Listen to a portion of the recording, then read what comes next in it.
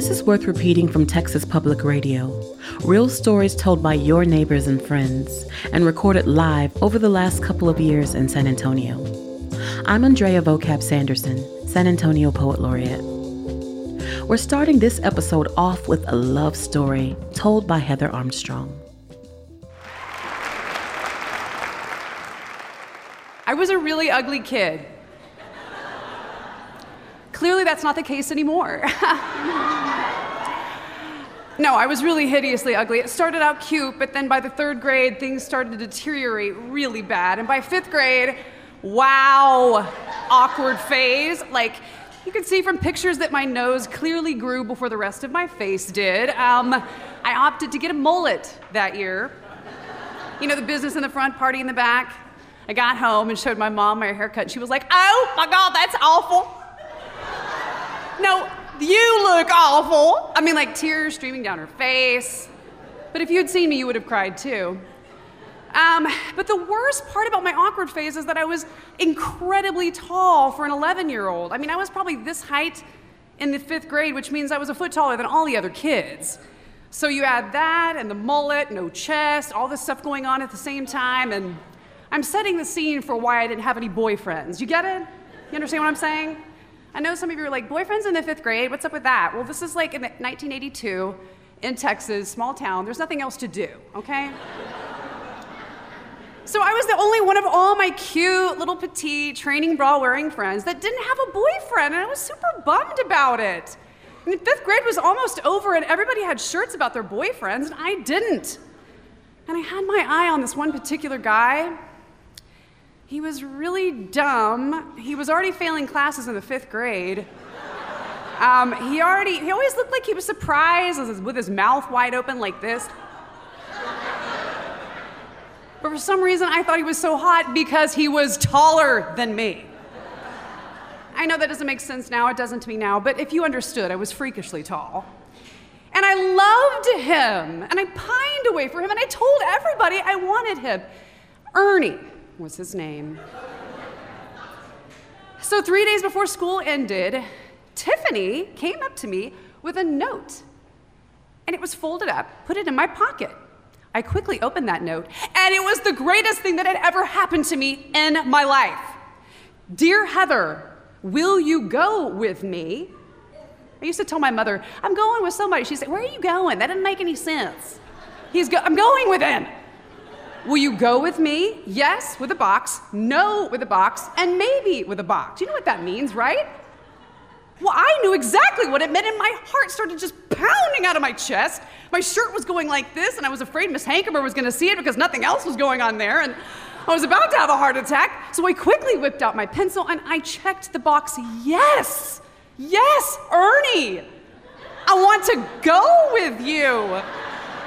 It's the most exciting thing that ever happened to me. So I gave the note back to Tiffany, and for the next 3 days, I tried to lock eyes with Ernie. I'm looking at him, and he's not looking at me, and I think nothing of it, because it's been quick, and he probably hasn't gotten the note back. He probably doesn't know.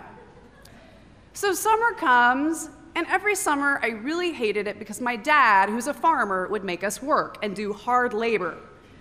He made us plow. And so I would tell everybody, "My dad is making us plow.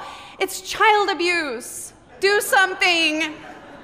But he was paying us a lot of money. The tractor was air conditioned. It had a kick-ass stereo.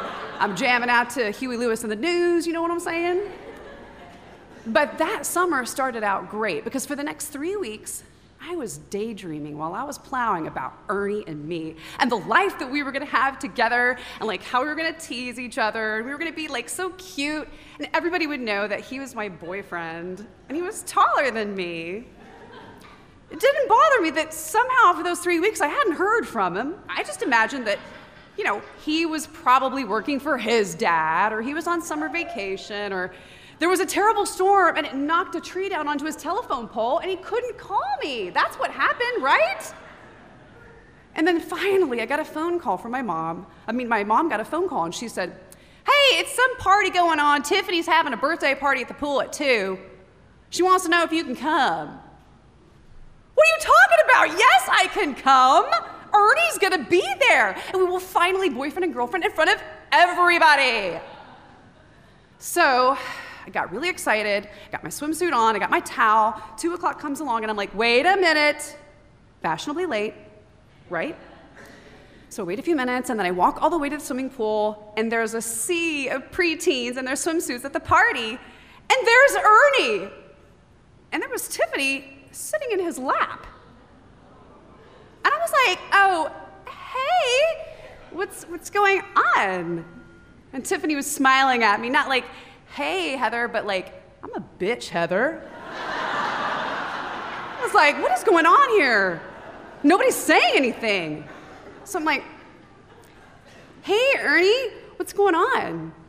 And Ernie goes from this to this. And Tiffany starts laughing. All of the kids start laughing, and they're pointing their fingers at me. I didn't know what to do, so I start laughing too. Yeah, what the hell? No, Tiffany says. Why are you laughing? We're laughing at you. Ernie wanted you to go with him, and it was a joke. That was a joke letter, and you thought it was serious. You're so stupid. And I felt the inside start to collapse. I felt hot, but for some reason I kept smiling, and I said, I totally knew that. Y'all are stupid. I, to this day, don't know how I said that. I don't know how I grabbed that out of me. I don't know what happened, because inside I thought I was gonna die. But for some reason, I pulled myself together, and the next few minutes are kind of hazy. I remember seeing myself jump off the high dive, trying to be a badass, playing with my friends, and all like, did you really think that he wanted to go with you? Like, seriously? And I'm like, no, I've said it for the 15th time, whatever. I remember seeing Ernie and Tiffany playing with each other and teasing each other and laughing at each other and doing all those things that I was supposed to be doing with him, not Tiffany. But I didn't want him to see that I knew that I was a fool, so I kept it up for a while. And then right about the point that I felt like I was gonna be completely dead inside and I couldn't take it any longer, I got my towel and I told everybody, hey, bye, I had a great time. And I skipped out and went home, and then right after I got out of, people couldn't see me anymore. I collapsed and cried and cried and cried the whole way home. It was the most devastating thing that had ever happened to me. I know at this point you want me to tell you something profound, like what I learned from this experience and what I know about love and all that crap. No. I want to know what happened to that asshole, right? Okay, well, I'll tell you. 20 years later, I'm recounting this story to someone. They do a little Google search, do a little phone call, and they find out that Ernie's in jail. Boom, the end.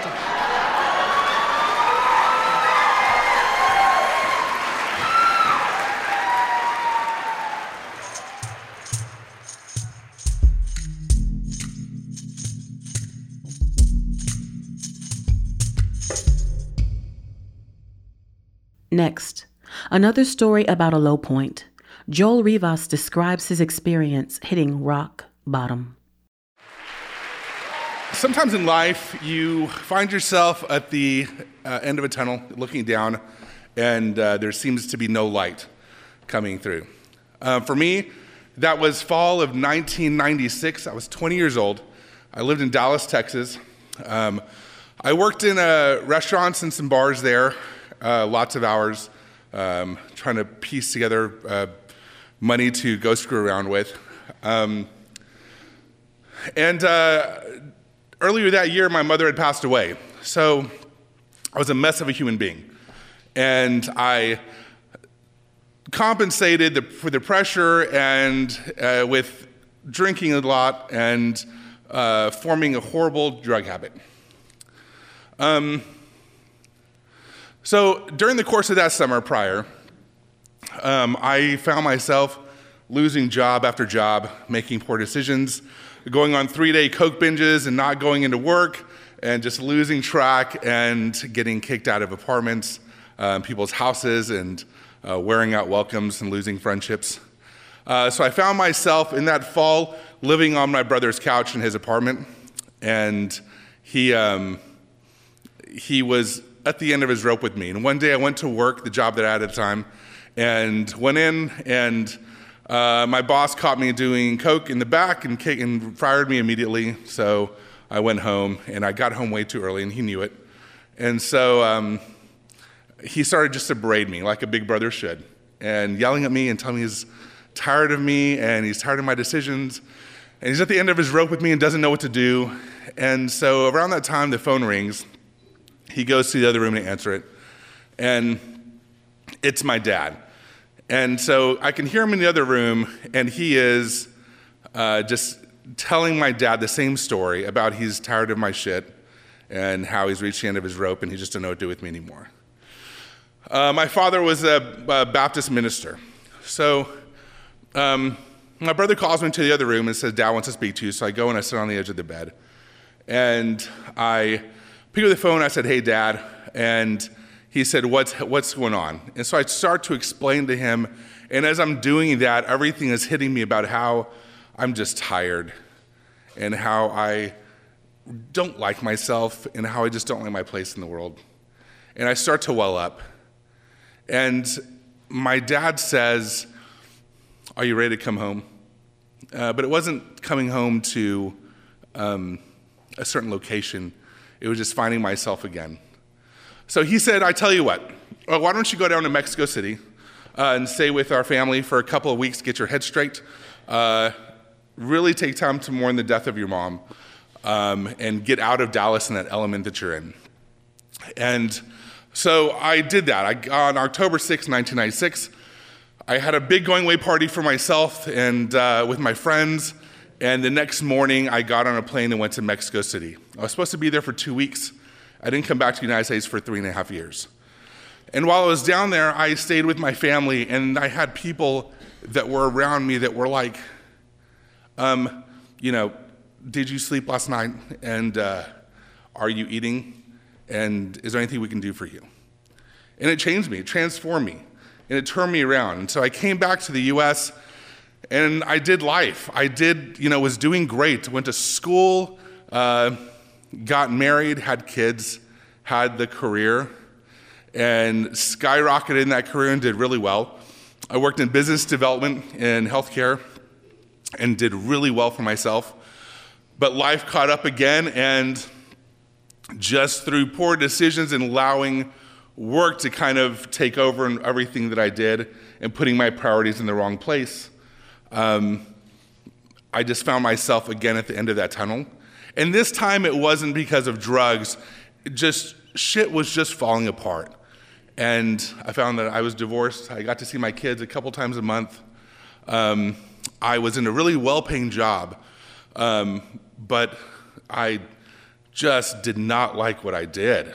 And I found it pretty unethical, what I was doing, particularly at that time. And I really hated my place in the world.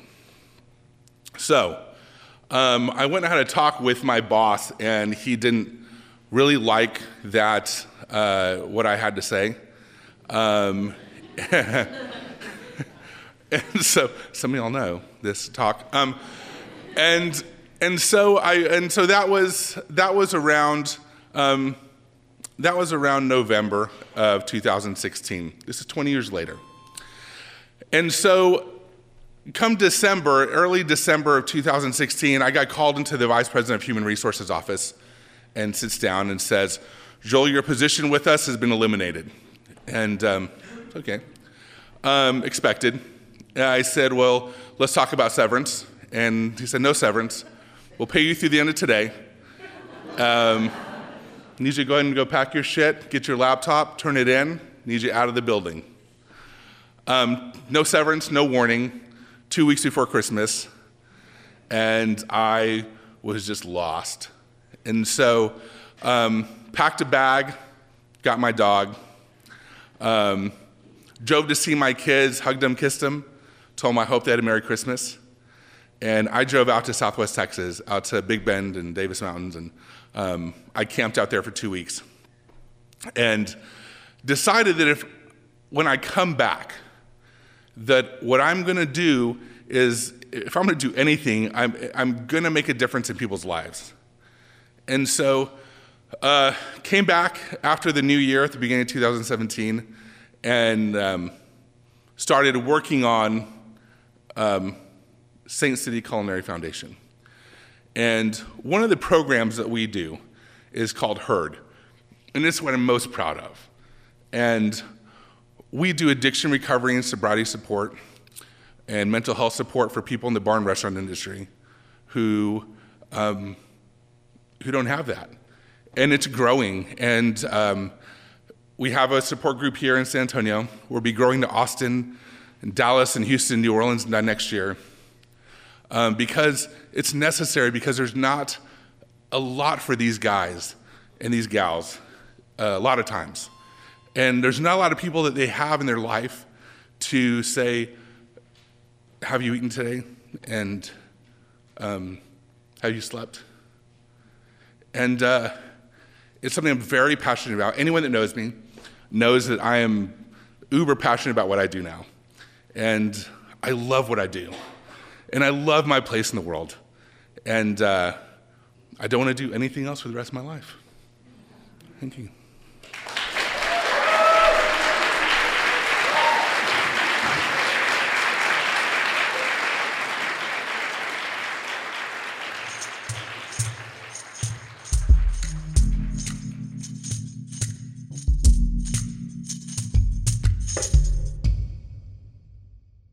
Heather Rosenquist went to a sleepover as a child, and there she encountered a mystery inside her own body that would take years to unravel. So I had my first alien experience when I was 5 years old. My best friend Anne had invited me for a sleepover. And do you guys remember your first sleepover? It's like a really big deal. Because not only do you have all of this unencumbered time with your best friend, you know, it's the first time you're sleeping away from your house. So it was a Friday night, and I was excited for the sleepover, but also because Friday night meant Dukes of Hazzard. Don't judge me. And it also meant like hours of listening to Duran Duran and also debating, like, was I going to marry John Taylor? Was I going to marry Simon Le Bon? It didn't really matter which. It was just, one of the things we did. My grandmother had even given me, the Jiffy Pop that you pop over the stove. It's not the microwave stuff, but it pops up in this cloud of awesomeness. So I had that with me, and that's not really important. It's just the fact that it was another thing to mark like this, monumental occasion. So I packed my strawberry shortcake PJs. I got my Star Wars sleeping bag because I was nothing if not well-rounded, and went down to Anne's house. Everything was going swimmingly. We watched Dukes of Hazzard, and then Hungry Like the Wolf was played, sung, and danced to. So things were going great, but sometime after the popcorn was popped, the alien appeared. Now, if you've heard of anyone having an alien experience, they may tell you that they felt electrical sensations, or maybe there was this pressure that was on their chest, or they heard like electronic sounds. So my alien really wasn't like that. What it was instead was this burning sensation in my sacrum that shot up my spine, out through my shoulders, and into my hands. It kind of took over my whole body. The alien sort of like consumed everything. And I couldn't think of anything else. It was just this sense of dread. And quickly, it went to my stomach. I ran to the bathroom and threw up. And that is a slumber party killer.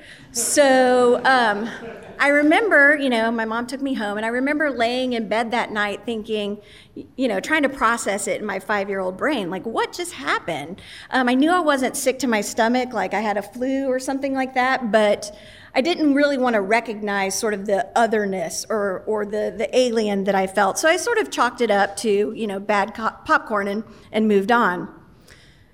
The next time I experienced it was after my beloved grandmother had passed away. I was about 9 years old, and I remember being in the funeral procession past the Houston Galleria area, and people were dining in patio restaurants and walking their dogs and just generally living their life. And my world had, in a word, just completely ended. And I just couldn't process how the world was still turning if my grandmother was in the ground. So it wasn't immediately after that, but right when sort of a semblance of normalcy returned, so did the alien. And this time, it convinced me that I couldn't swallow. So after a couple of days, if I did swallow, I thought I was going to choke to death. And after a couple of days of that, my parents obviously took me to the doctor. They said, your swallowing mechanism is fine. Just remember to chew your food. So, yeah. So the alien then hooked into chew your food, and thus began the masticating each bite 150 times. Super fun. And so as a child, I didn't like chewing my French fry to liquid, and much to everyone's chagrin who was dining with me, no one really wants to watch a child chew their food as if their life depends on it, that's what I thought was happening, that my life actually did depend on it. Fast forward a few years, each time these episodes sort of go away, and then, a couple of years later, they pop back up. This time I was in 6th grade and in theater, and our teacher said, you can do a 2-minute speech on anything. So, there was a lot of Super Mario Brothers speeches, there was Houston Astros, thank you, horse riding, 5 minutes. And so I did mine on, I think, bottlenose dolphins, but this lady, young girl, 6th grader, comes up dressed all in black, had black eyeliner on, which is very scandalous for a 6th grader. And I was kind of a goody-goody, if you can't tell. And so, and she talked about suicide.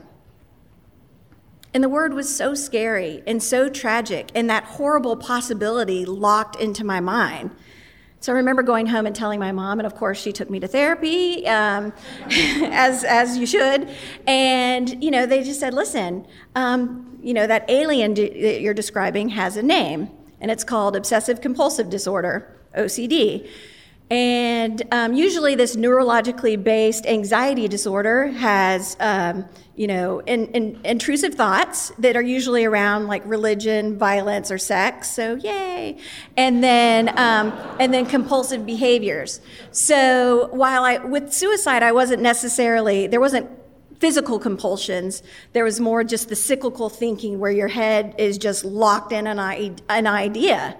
So I was relieved that I now had a name to the alien, but what was fun is then I was like, well, maybe I don't have OCD. Maybe I really am suicidal. Mom, do you think I have OCD? So that's called checking, which is yet another symptom of OCD. So OCD is cyclical. It's been in my life, usually around times of transition. And, college was a doozy. And, but at college, when they suggested medication, I didn't want to take medication. No one I knew had any mental health issues, and I certainly didn't want to be the one that had medication. I was very well steeped in the stigma of mental health and mental illness. So it wasn't until my 20s that I said, you know what, I'm tired of toughing this out. I'm going to go ahead and take antidepressants. And what I've learned is that for the outside observer, I'm not much different from whether I'm medicated or not medicated. But for me, it makes all the difference in the world and keeps the alien where it belongs, which is out of my world. Thanks, guys.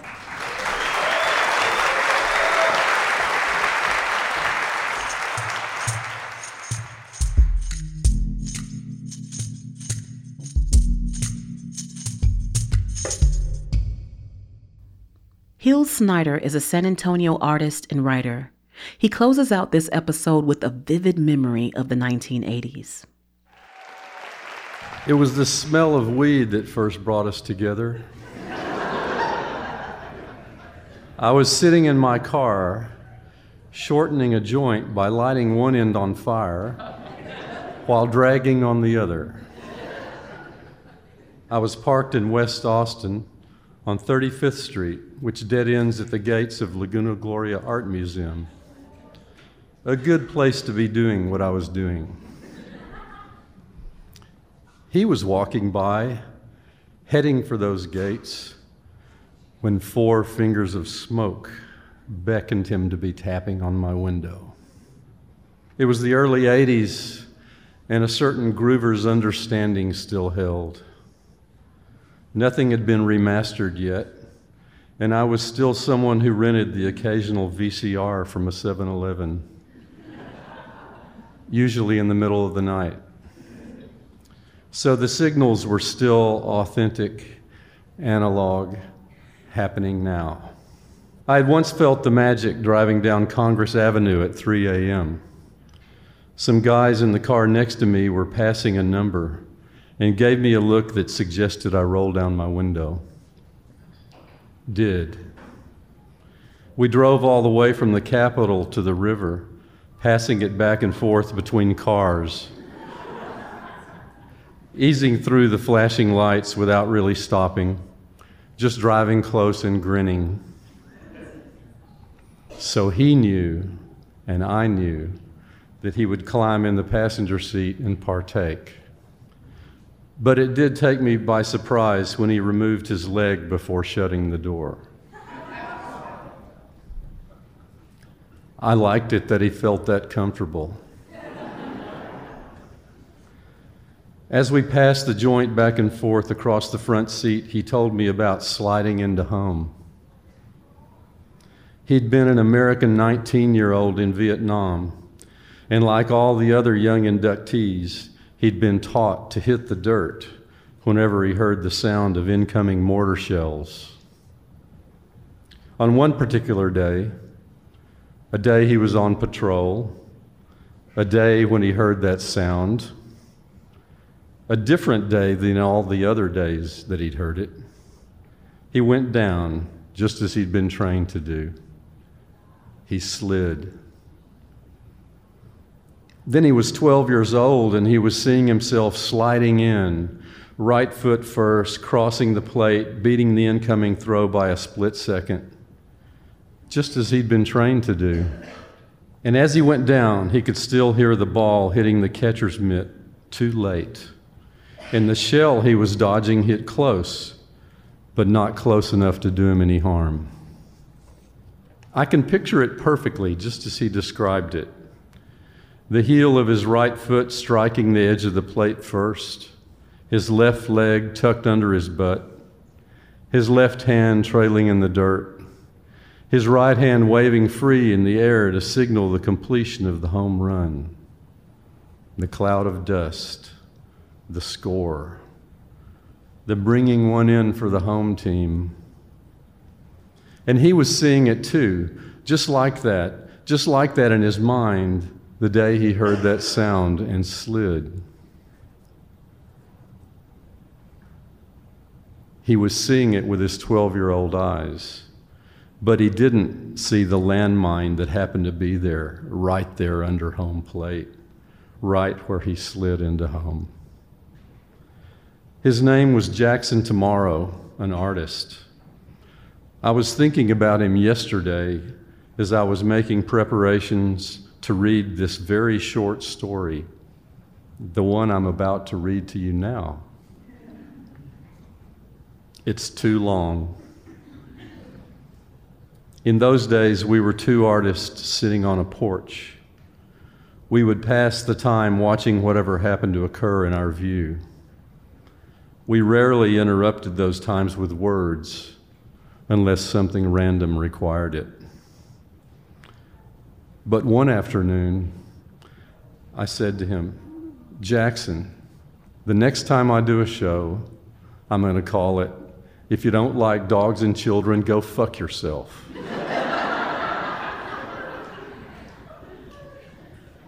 He thought about it. After a good while, he said, "No, it's too long. Just call it, 'Go fuck yourself.'"